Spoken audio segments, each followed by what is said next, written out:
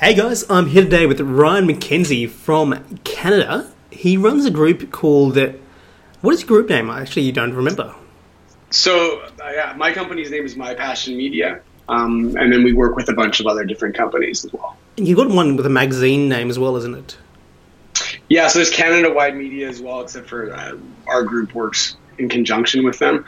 But yeah, so My Passion Media owns a bunch of different magazines, and then Canada-wide also owns a bunch of different magazines. Okay, got it. So what he does is he acquires distressed assets in the form of magazines and companies that are running a traditional business model, and he helps turn them around by utilizing those lists and really transferring them into a modern kind of business model. So super excited to hear how he does this and a little bit about the process and how he got to that model in the first place. So Ryan, my man, how are you?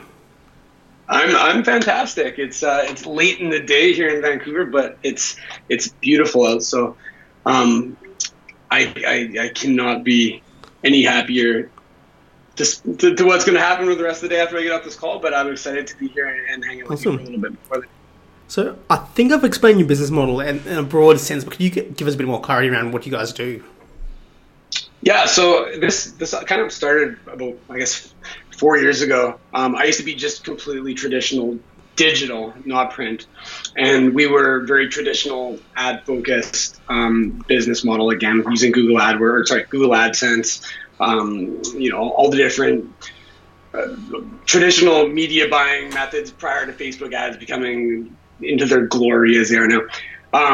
Anyways, we eventually merged with a couple other companies, Explore being one. We still have that asset. Canadian Traveler being another one, and they were basically two magazines. They were all right. They were both low six-figure magazines in terms of revenue, and we basically built them into our platform. And it was pretty apparent that advertising dollars weren't continuing to go to print. They weren't continuing to go to, there's still tons of money going in towards Google ads and display and stuff like that. But the CPMs that we were seeing back then and the price per page was starting to decline. So we is that in terms of being a publisher online? Just being a publisher as a whole, because this is kind of like 2014. That was when all this kind of started coming together. And that was kind of when Facebook ads kind of started going a little bit more mainstream. Like, you started to see a lot of advertisers shift their budget from direct media buys to going more towards just playing with the big boys. Like, people have been already doing Google ads for a while, but a lot more, the Facebook platform was getting a lot better. And being in the industry, you could really see that shift taking place. Anyways, that was kind of when we're like, well, you know what, this business model is not going to be sustainable with the assets that we have unless we can kind of move to something that we're actually selling to these consumers. So, traditional magazine environment is you have your media, which is like the voice, and you have people that have products who basically need the voice. And we still do sell to them. We're not completely eliminating servicing that business, but we've also supplementary as opposed to the main business. Exactly. So we've just kind of been like, well, why are we like in the middle here? Why don't we double end this deal? Like, why don't we be the peanut butter and the jelly? Like, let's. One thing I noticed about that, you've made a huge shift there. Most people that are in the business model don't make that shift. What about you guys made you different in consciously realizing it? Did you have people around you? Did you seek out counsel around it? Were you guys just looking at your numbers a lot? Yeah, so there was we tried a lot of different things. We tried arbitrage, buying traffic and excuse me, and selling ads for more. There's a whole bunch of different things that we tried in that kind of in that timeline. And we in the past, I've sold things like ringtone subscription services back in the mid 2000s, and some other random things through like affiliate marketing and stuff like that. And the amount of traffic that you need to make revenue or make a significant revenue when you're selling something especially if there's buyer intent, you need a lot less traffic than you need to sell ads to people. So we started messing with that a little bit, but it's funny, where I really started digging in was with Ryan Deiss's Invisible Selling Machine. I know like a ton of people have read that.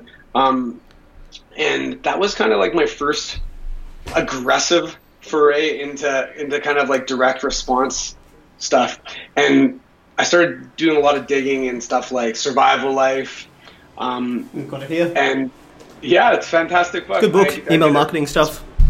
Really good. Definitely recommend it. I started modeling a little bit of things after Survival Life, but then probably 6 months after kind of transitioning to that business model, the problems started popping up for us. It was like, okay, well, in order to make this sustainable, we always have to be making new offers and always selling people new things. And we need these repeat customers. And initially we were actually drop shipping a lot of things, which is a terrible customer experience. Like, it fucking sucks. The people, sometimes people were waiting 2 months to get their product.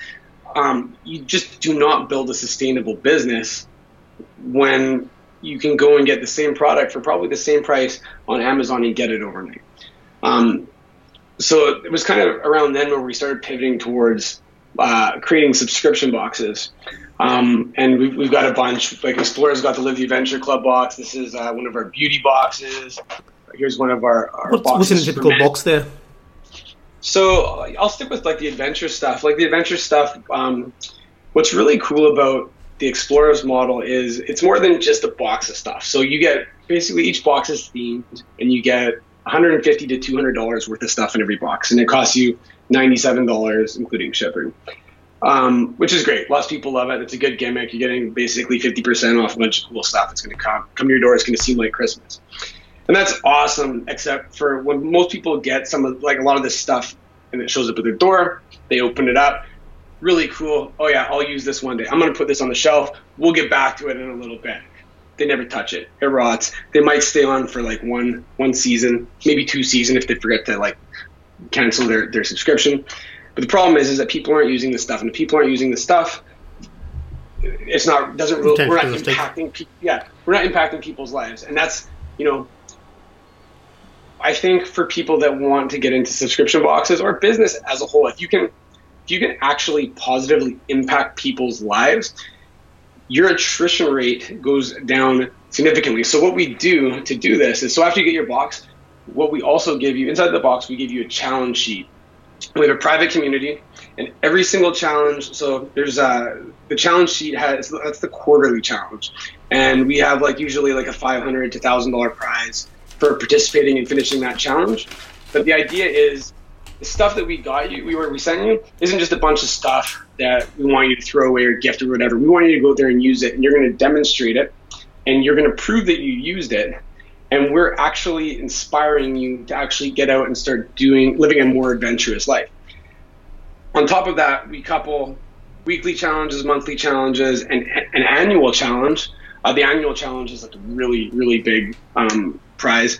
But the idea is, I don't know how familiar you are with the science of accountability, but and I don't remember the statistics off the top of if you say you're going to do something, there's something like a 10% chance you're actually going to do it. If you tell somebody else, that might go up to like 60%. And if you join an accountability group, that number hits 90%. And then there's no science on this part, but we've kind of added it, is that if you add an external reward for your behavior, that number should go up even more. So as a result of doing this stuff, I'm sorry, I'll just let me finish this and then I'll get back to you. What happens is our attrition rate is so low. We're under 5% attrition on the Explore box. So, there's some people whose credit cards bounce or whatever, and that's natural. But combined with that, we're under 10%. That's inclusive of people's credit cards bouncing. So our actual people, the amount of people that actually cancel is under 5%, and we're under 10% when you account for people whose credit cards just bounced. That's incredible. I think what's typical industry standard for subscription box attrition? I don't even know, because this is our model that we've always done. I don't know what other people are seeing. our worst box that we ever had, and it wasn't one of the adventure boxes, but our worst box, I think our attrition rate was 16 or 17%, and that's our worst box. So that's even a good number. If you were to talk to most people, like the people that I've had conversations with are kind of like, oh my God, what are you guys doing? And I know a lot of people, the way that they look to scale their subscription boxes is by selling larger periods of time up front. I think you guys are just keeping them on. Do you do that as well? Yeah, I mean, we do both. We do that as well. You can subscribe for a year, and you save maybe 5% extra or something like that. But yeah, I mean, our key ingredient is kind of the intangible value that we provide our family members or tribe members once they are on board. So this is like these boxes. They're almost more like a tripwire, right? Like in the whole like digital marketer scheme of things, because they're just kind of getting you into our ecosystem where once you're there, you don't want to leave. Like that's just kind of getting you in the door. And then there's upsells and stuff all over the place too. Yeah. Like, reduced price, reduced discounts and all sorts of things. But so that's kind cool. of it. And so yeah. I guess for, say, a makeup box subscription, you'd get people to try a look at and post those pictures up.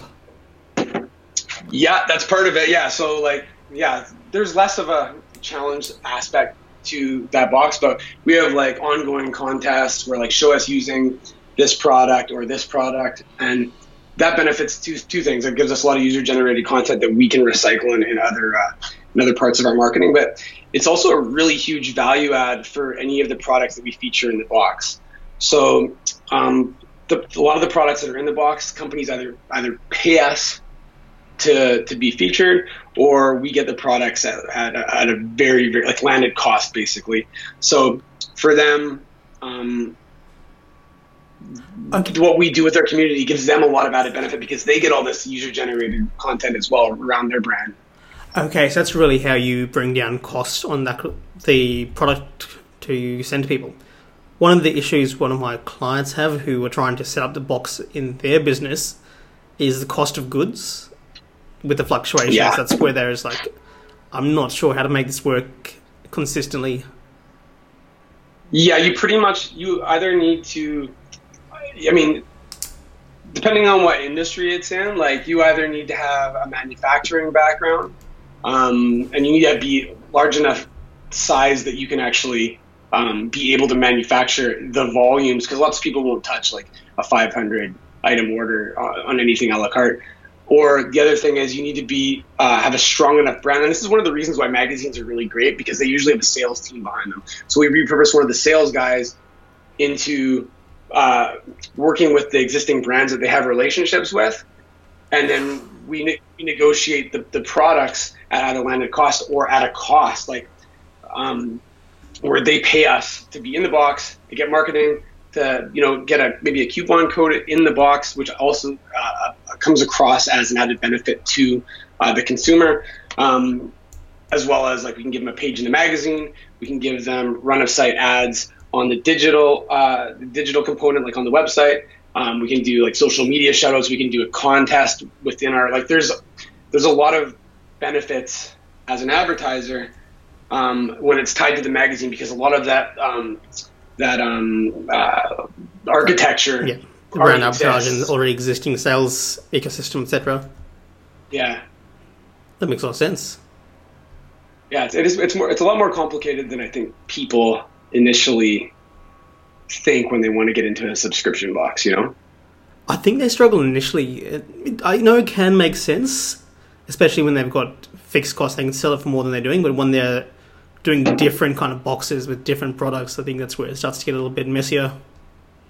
Yeah, I mean, the other thing you can do is look to products that have huge margins. Like makeup has huge margins. Any sort of like beauty product, like ingestible supplements, all those things tend to have like anywhere from like 5 to 10x markups, right? But I mean, those oceans tend to be a little bit more red than some of the other markets, Okay. How do you find opportunities? So I know you started acquiring magazines. How did that come into your radar? Are you having people source these for you? I would love to say it was me, but it's not. One of my partners, Brad Liskey, he's a phenomenal sales guy as a whole. But he, there's a few magazines that we've acquired over the years, like where the government's put out an RFP. Their costs to produce the magazine have risen to the point where it's not profitable for them. But government running a magazine and a company that runs a number of magazines, there's a lot of fixed costs and a lot of overhead that you can eliminate.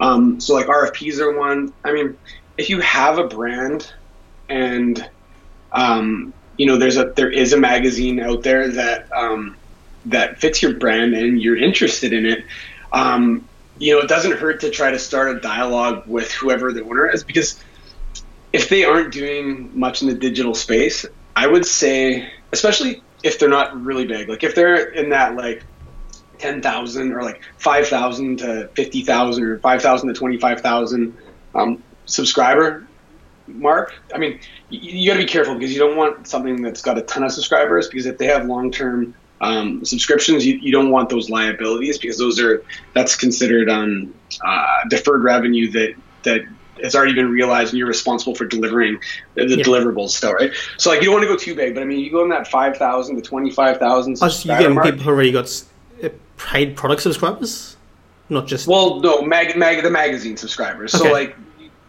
I mean, you want enough of an audience that that there would be demand from advertisers that you'd be able to help make an impact on their business. But you don't want them too big where you're on the hook for way too much money in the future of magazines. Or, the other thing is you could maybe look for magazines that only have 1-year subscriptions, because they're kind of already on the edge. But, anyways, my point is that if you look for smaller niche magazines that have enough of a presence that give you that respect and authority, a lot of times the people that are running them have been so close to the problem for so long that they do not see a solution, and they do not want to go out as the guy that like drove the plane into the ground. They would rather get out without having to fire employees or go bankrupt or all those things. And if they have any of that fear in their mind, it's kind of like any offer. When somebody's in pain, it's pretty easy to offer the solution that they're going to take. And a lot of times that can be like an earnout.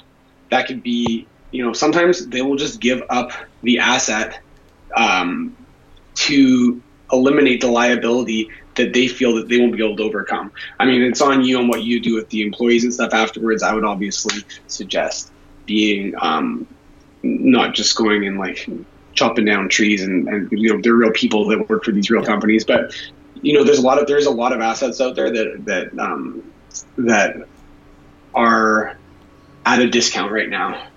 But with that said, you have to have some idea what you're doing going in there, because there are risks associated with taking over a magazine. Like if you don't have kind of a system in place, you could just get stuck having to foot those printing bills for the next year, which major liability if you don't know how to monetize assets there, which is why they're trying to get rid of it in the first place. Exactly. Cool. Very cool. What's your journey been to get to this point? So I know you said 4 years ago you kind of started shifting from where you were before, but how did you get into entrepreneurship business in the first place? Well, I'm like an old man in this like internet marketing space. I'm 37, and I've been doing this since like the late 90s. So like my dad... Internet started in 94? Internet started in 94, yeah. 96 is when I started like making... 95, 96 is when I started making websites. Maybe 95 I think it was. My dad... So internet was really around for a year at that point. Yeah, you were pretty young. But, I got into it then, started making websites, started looking to make money off it pretty quickly. Early 2000s, I had this website that had like funny videos and jokes and stuff like that. It made a bit of money, and then mid 2000s got into ringtone subscription service, and then that collapsed. Sorry. You had a website that did jokes and funny stuff, and it made a bit of money. did. What do you mean by made money? Is that AdSense or? So it had AdSense. We did like back in the day, like in the like 2001, I had like 500,000 subscribers on my email list there, and their advertising.com used to have like email ads that you can put inside your email, and they would pay anywhere from like 10 cents to like $2 a click. And I had like this 500,000 list, and Kevin, he was my business partner then. He's still one of my business partners now. We Claritin. This was like the biggest ad I ever had back in the day. Claritin put up an ad. It was $2 a click, and so we put this right at the top of our newsletter, and it had like a couple jokes and a couple funny. I guess they were like kind of like memes back then, but they were just like comics or whatever. And we had so many clicks. Advertising.com had to like call us and be like, "Are you doing fraudulent stuff here?" Because the tracking back then was really basic, right? Yeah. But I don't remember how much we pulled, but that was the first time when we were like looking at like, I mean, we didn't have a phone, but we were like looking at the stats and like, holy shit, like refresh. I think we wound up burning out like Claritin's entire budget on advertising.com at the time. But yeah, that was. But email lists were super expensive back then too, because there wasn't a lot of software. Okay, 94. You said you're 37 now. Are you what, early 20s? I'm 37, so that would it would have been not 94. 94, I was like 13. Sorry, 95. But this would have been like 2001ish when this was kind of like the when I started making money, anyways. So 20-ish. 20-ish. Okay, that's fairly significant at that age. Yeah. Like, I mean, it was crazy. I still had a job and everything like that, and it was a one-off campaign that really was a home run. But the rates did kind of like what a lot of things do in advertising space. Like, they get really popular for a bit and they get really expensive, kind of like what Facebook's going through right now. And then all of a sudden some insane amount of inventory comes back and people can't, like a recession will hit and people stop spending money, and then there's overabundant inventory. And we couldn't make ends meet with that, so we wound up shutting down that list. But yeah, that was the beginning. And our first foray kind of into like monthly recurring revenue was in the ringtone subscription world. We had a ringtone subscription business. So you've been working with the same guy since 2000, basically. 2000, yeah. I mean, I think when we were even kids, we were trying to make money. We were like selling bracelets and Kool-Aid and anything that we could try to sell on the side of the road. So the journey's been long, man. Okay, you said you were studying at the time? Did you go through a traditional education route, or? Yeah, I went to college for 4 years, and I have nothing to show for it. I actually the last year that I was in college, I was registered for all my courses or whatever, and I literally didn't pay on the day that you had to pay by, and I got deregistered. So I thought I would take a semester off, and I got a job working in tech, business intelligence, kind of like what you're super into now, right? I was in business intelligence for a couple of years, and then I read like Rich Dad Poor Dad or something like that, and we always had all these little businesses going in the background. They weren't massive, but I was finally like at this point, I'm like, fuck it. I'm like, this is what I want to do. Like, why am I sitting in this job? Like, this job I could probably make $100,000 or something like that, but like, this isn't what I want to do for the rest of my life. Let's go all in and do it. So I took the plunge, and that was around 2006. And I've had it in 2006. I've had to get a job a couple of times after that when things went south. But as you do. I mean, you have to. If everything tanks, you get a spot. I went up after the ringtone thing tanked. I went up working at a cell phone company selling cell phones because I didn't know what else to do, and I actually decided to use that opportunity to really learn how to sell. So that worked out for me. Pretty much all the people I know that have been any good at copy, any good at any kind of business, have done sales at some point, whether for themselves or for as an employee. It's the best learning I know of. 100%, I agree. Okay, so going from there, you said you did the ringtone thing, got another sales job. I'm sure and this is where you started to learn a bit more about the business end, because you went some very specific facts there, inventory stuff. Did you have that knowledge at the time, or was it more irretrospective that you started to understand what happened? I mean, I've taken like 2 business courses. Everything else is just, I read a lot, obviously, like everybody in our space tends to do. But yeah, it's just been experience and reading for the most part. But yeah, so back to the story. So yeah, while I was selling cell phones, we had built this platform. It was kind of like, I don't know if you remember like Squidoo. It was Seth Godin's like crowdsourced platform for content. It's Hub Pages, not HubSpot. Hub Pages wound up buying it, and basically they shared revenue. They shared revenue with users. So we built something like that. It got really big. We had about 30 million visitors a month.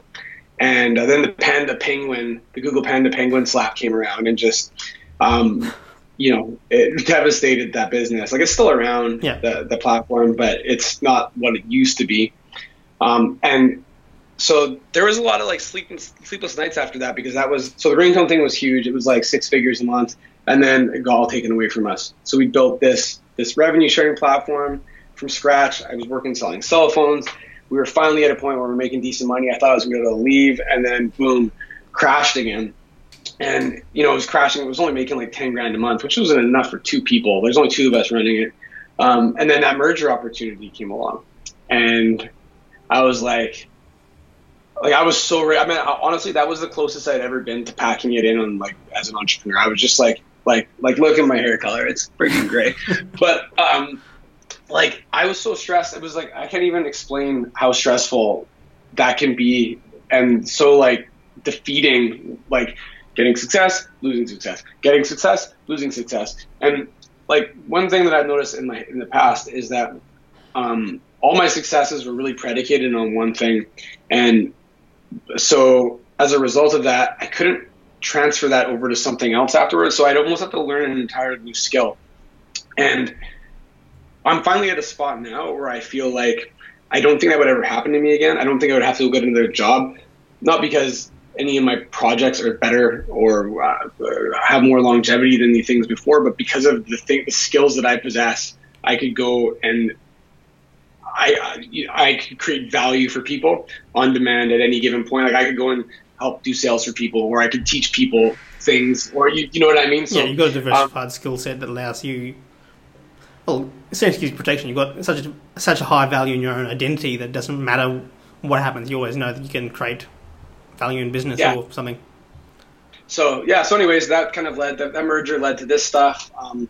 We wound up buying another really big magazine. It's been one of the biggest magazines in British Columbia, which is a province in Canada, where Vancouver is. And then we had a bit of a relationship with the partners there didn't wind up working out. So we went different ways. They took that magazine and we went ahead. And that's when, after that split up happened, is when they just wanted to focus more on the traditional print, and we wanted to focus on all the other things. That's when we really had the opportunity to start flourishing within our own, like, kind of that little realm that we've kind of put together. So, and that kind of leads us to where we are today, which is we have over 10,000 premium subscription box subscribers. That's like people basically paying. Yep, different boxes. Sorry? Or. Yeah, well, there's 4 different boxes. We also have, because of like the adventure stuff worked out so well, some people just didn't want the stuff. They just wanted the motivation. So we have a club for that as well. That's like $10 a month. And we just launched that a few months ago. I don't have the attrition rates and stuff like that. So I haven't scaled it per se, but that's got about 500 members. And then we got a few other little like little clicky, small monthly recurring revenue things as well that are all kind of self-sustaining with experts and stuff like that. But I mean, the one thing that, especially kind of in all the circles that I'm sure both you and I run in, is like, it's really shiny to be an expert. Everybody kind of wants to be a guru, or like their ego wants to be known as something in that space. And the one thing that I've kind of noticed, and it's a little bit hard on my ego, is that I have a lot more leverage when I'm not selling myself. When I'm not selling like education and marketing, or creating a program or something like that. I have a lot more leverage when I can take another expert and I can drop them into my systems, and I can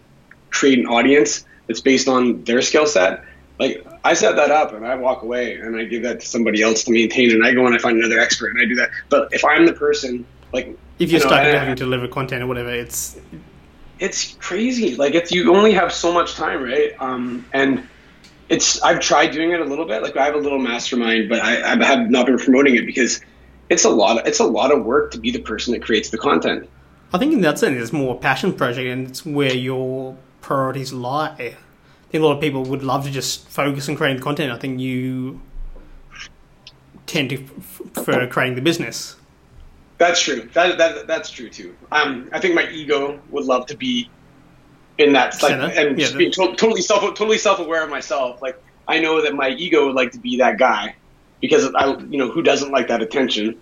But when I'm actually in the midst of doing it, I'm like, ego, you're stupid, man. You don't even like doing this stuff. This is like you could be doing other things that gives you leverage, and you actually enjoy doing more. But it's just like that internal battle, and I know not everybody probably has that, but it's crazy how. There's something I've noticed about you. You've got an incredible amount of self-awareness. Where would you say that's come from? I mean, a little bit of meditating, a little bit of, like, a lot of reading. I mean, reading really, really helps. I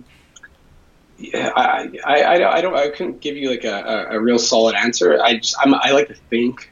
I'm pretty extroverted, but I also really enjoy like my drive home from work, where I'm just thinking through things, or like, even analyzing my behavior in certain situations afterwards, like whether it was good or bad, or whether I could have done something differently, or when I get angry about, this is something actually, I'm totally tangenting here, but like in situations where I get upset about something, and I can't remember what book I learned this from, but like trying to think about how I can take responsibility for the outcome and like what I could have done differently. Like even if somebody else is the one that went off the handle or did something wrong or offended me, like, it's my responsibility with to deal with that reaction. And I like to think of like, what could I have done differently in that particular situation to start out with, where I could have elicited a different response from that person. So kind of just taking like responsibility for how you behave and how you react and how you even think about situations after they've occurred has been something I think, I'm far from perfect in any capacity. You've got some awareness around it that allows you an extra tool in the toolbox per se. But yeah, just like the ability to recognize that and be okay with knowing that, there's always an opportunity to improve, and you always have some control over how things play out, even if it's not your fault. Definitely taking the onus allows you to shape your world better. Yeah, totally. Okay. Did you ever read The Subtle Art of Not Giving a Fuck? I'm trying to look in the back of your books there. I don't have it there, but I've got it as a Kindle. I think I might have stolen some of that from there. I can't remember, but there's variances of that throughout many books. I think it's part Stoic, part a lot of content has that underlying theme. Right. There's one I'm reading at the moment. What is it called? You Can't Teach a Kid to Ride a Bike at a Seminar. It's a very good sales book, but it's a lot of personal development in it, like identity kind of stuff. So on that note, actually, I think sales is something that seems to be going through here. You talked a lot about a lot of elements to sales going on with your business, media buying, selling directly to the publishers and those relationships. Do you do media buying yourself? Do you have someone doing it for you in the team? How's that transition worked? Yeah, so I mean, I've done both ways. Like right now, I've been running Facebook ads like for probably 4 or 5 years, pretty heavily, at least a couple $1 million. But I tried passing off one of the boxes to an agency. They did a great job, but the problem that I found is that when you have as many products as I have, and you're constantly creating new offers, it's very difficult for agencies to be able to, like, they want to service all of the products for the brand that you're working with, right? It's really hard for them to have the intimacy with the brand to the point that they can create creatives that have continuity between your other creatives and your other, I guess at the end of the day, like the company that was working with us did a great job. They found some pretty interesting angles that I never thought of before. But when you're working with an agency, it is slower. So one thing we're working on right now for Facebook ads, I built a framework that's pretty universal. So I can have different people on the team just plug their particular pieces into the right spot, and it's kind of plug and play. But we are still using an agency for Google. I'm actually using Brett Curry. I don't know if you know who Brett Curry is, but OMG Commerce, they're going to be doing our YouTube ads. And we're going to try to see if we can crack that nut. But it's pretty focused that we're just doing the subscription boxes and with one of the boxes. And it's not something that we're doing right now anyway. So I think I think there's definitely a place for agencies. I just think it depends. Like, my model is so big and there's so many things, it's hard to make it all work. There's a lot of things going on. You guys move fast, so it makes sense to bring that internal, or at least bring experts in to work on a specific aspect of the business. On that note, creatives. We know, especially in e-commerce, creatives are huge in getting the product to sell.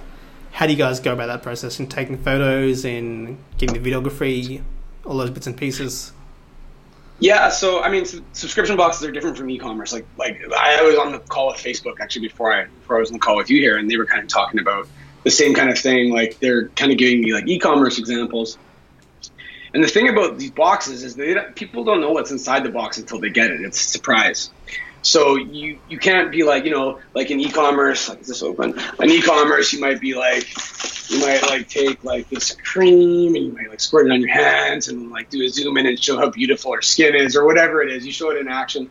But with this, since we're not revealing the stuff, it's kind of like. So you show a demo box, or is it purely we'll have pictures of products or people with the products or people with the box, and we'll use like very Perry Belcher style, like National Enquirer type grabbers. So the goal of the Facebook ad for us, I mean, we have different layers, and there's like unboxing videos and there's awareness, and there's all sorts of different stuff. But like on a very top level, like awareness level, typically it will be like a really catchy headline to get them from Facebook to our landing page where they can consume more information about it. We have our KPIs for the numbers that they have to hit. Those awareness ads need to hit to be profitable.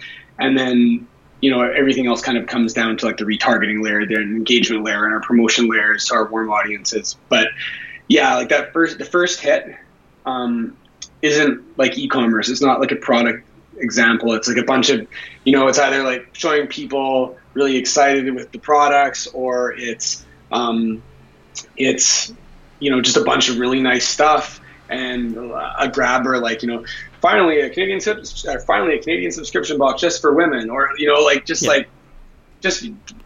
there's very little information delivered in the ad. It's just basically conduit to get them to the sales page. That's cool. That's very cool. Yeah, it's just different, right? It's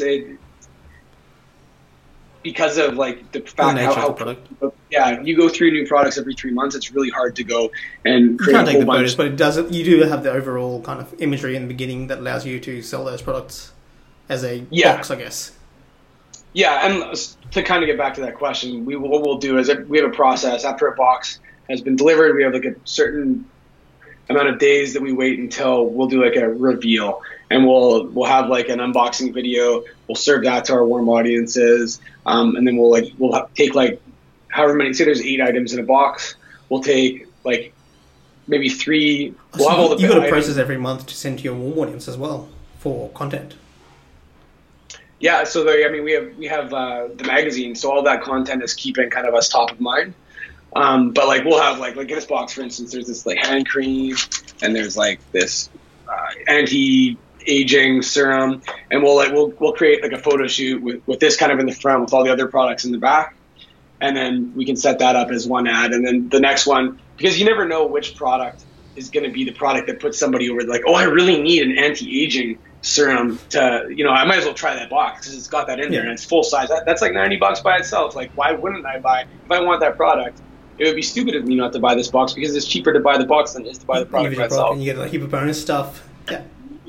Yeah, like, I mean, there's tons of this box has got tons of stuff in it. But so like, that's kind of, from an ad standpoint, it's very much fits inside of a framework so that I don't need complex media buying techniques to and I mean, let's be honest, like the complex stuff are the things that aren't going to last forever. Like, I mean, I had an ad today that was like something about along the lines of like, comment below if you want to know more information about something, and Facebook's flagging anything with call to actions for engagement now, and they basically scrap my engagement. So like, I mean, that's a tactic that worked great for building like a mini chat list or all sorts of other different things in the past, and that's off the table. And if your business is predicated on tactics that are kind of built on loopholes, you're not really building a business that's going to stand the test of time, right? That's a solid one there. I think that's just end interview on that note. It's a big point though. Like, I think your whole business model is built on longevity. Guess my question: how would you guys be affected by economic kind of factors where people do start to cut down on discretionary spend? Do you have anything in place to protect yourselves from that? Are you diversifying? I mean, we are diversifying. Like, there's a lot of little things that we're doing, kind of cross sells but when people stop spending money, they stop spending money. Like, I'm hoping that it doesn't impact us that badly, but I mean, I don't really have an exact safety net in place. But with that said, at the same time, like in the past recessionary periods, like outside of the ad spend, I don't think I've been in markets that have been too heavily affected. And lucky for me, I'm also primarily in Canada, which we don't, especially where I live in Vancouver, it doesn't seem to quite hit as hard as it does across the United States. I'm not sure what rural Canada is like because they probably get screwed. But my lens is kind of from my experience. Yeah, here in Vancouver, and it's never been that impactful to me. But so maybe I'm ignorant, and maybe next time we have this call, I'll be asking you for a job. No, I think. I guess my question is: outside the businesses? Do you invest in other ways? Do you look at stocks and that kind of stuff? Yes, definitely. Like I do a lot of. I'm personally spend a lot of my money, my discretionary earnings on personal earnings on in the stock market, like stock and real estate, whatever it is, whatever vehicle you're looking at. I have real estate too, but real estate here in Vancouver is like it's not something that it's pretty complicated to get. Your market's weird. Yeah, it's bad, but like stock market, like a lot of ETFs and index funds and stuff like that. A lot of bonds lately because I get a feeling that things are going to go a little haywire in the near future, but a little bit of gold. All right, that's cool. Very cool. Makes sense the way you're doing things. If people do want to, actually, one thing you mentioned about these processes you use, do you teach them anywhere, or would you be willing to teach people?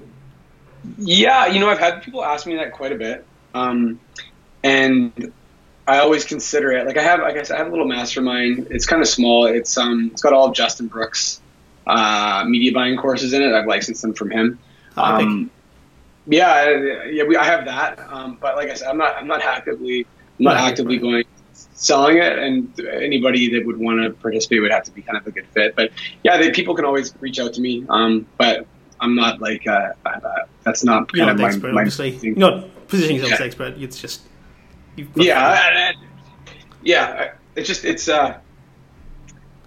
I just haven't had the time to put something together that I thought would be comprehensive enough to sell. I think a better question is, if you were to accept anyone into that, what kind of person would they need to be? If they need to be existing businesses or just a vibe, or what is it you're looking for? Yeah. I mean, primarily like e-commerce businesses or people that have some sort of like people that either want to get involved with monthly recurring revenue or but yeah, like I'm cool with like e-commerce people, mainly because there's very, media buying and e-commerce go hand in hand. I'm also I'm in other masterminds inside e-commerce, so I've got lots of kind of like a flow of new information always coming to me. But yes, e-commerce is a good fit. Like service-based people, not so much, but people that want to sell products or sell something on an ongoing basis, that's kind of my jam. Cool. And where is the best place for people to connect with you? Facebook's probably the best. You can find me at facebook.com/the RYEA McKenzie, McKenz or Z if you're in the US, IE. I think I'm on Twitter. I'm Ryan McKenzie, RYEMCKENZIE, or you can look me up on Facebook and try to find my personal account. But there's probably 100,000 Ryan McKenzies. Well, there you have it, guys. That was Ryan McKenzie from Canada, talking about subscription models and how to scale his own businesses. Until next time, we'll see you all on the next episode. Thanks, man.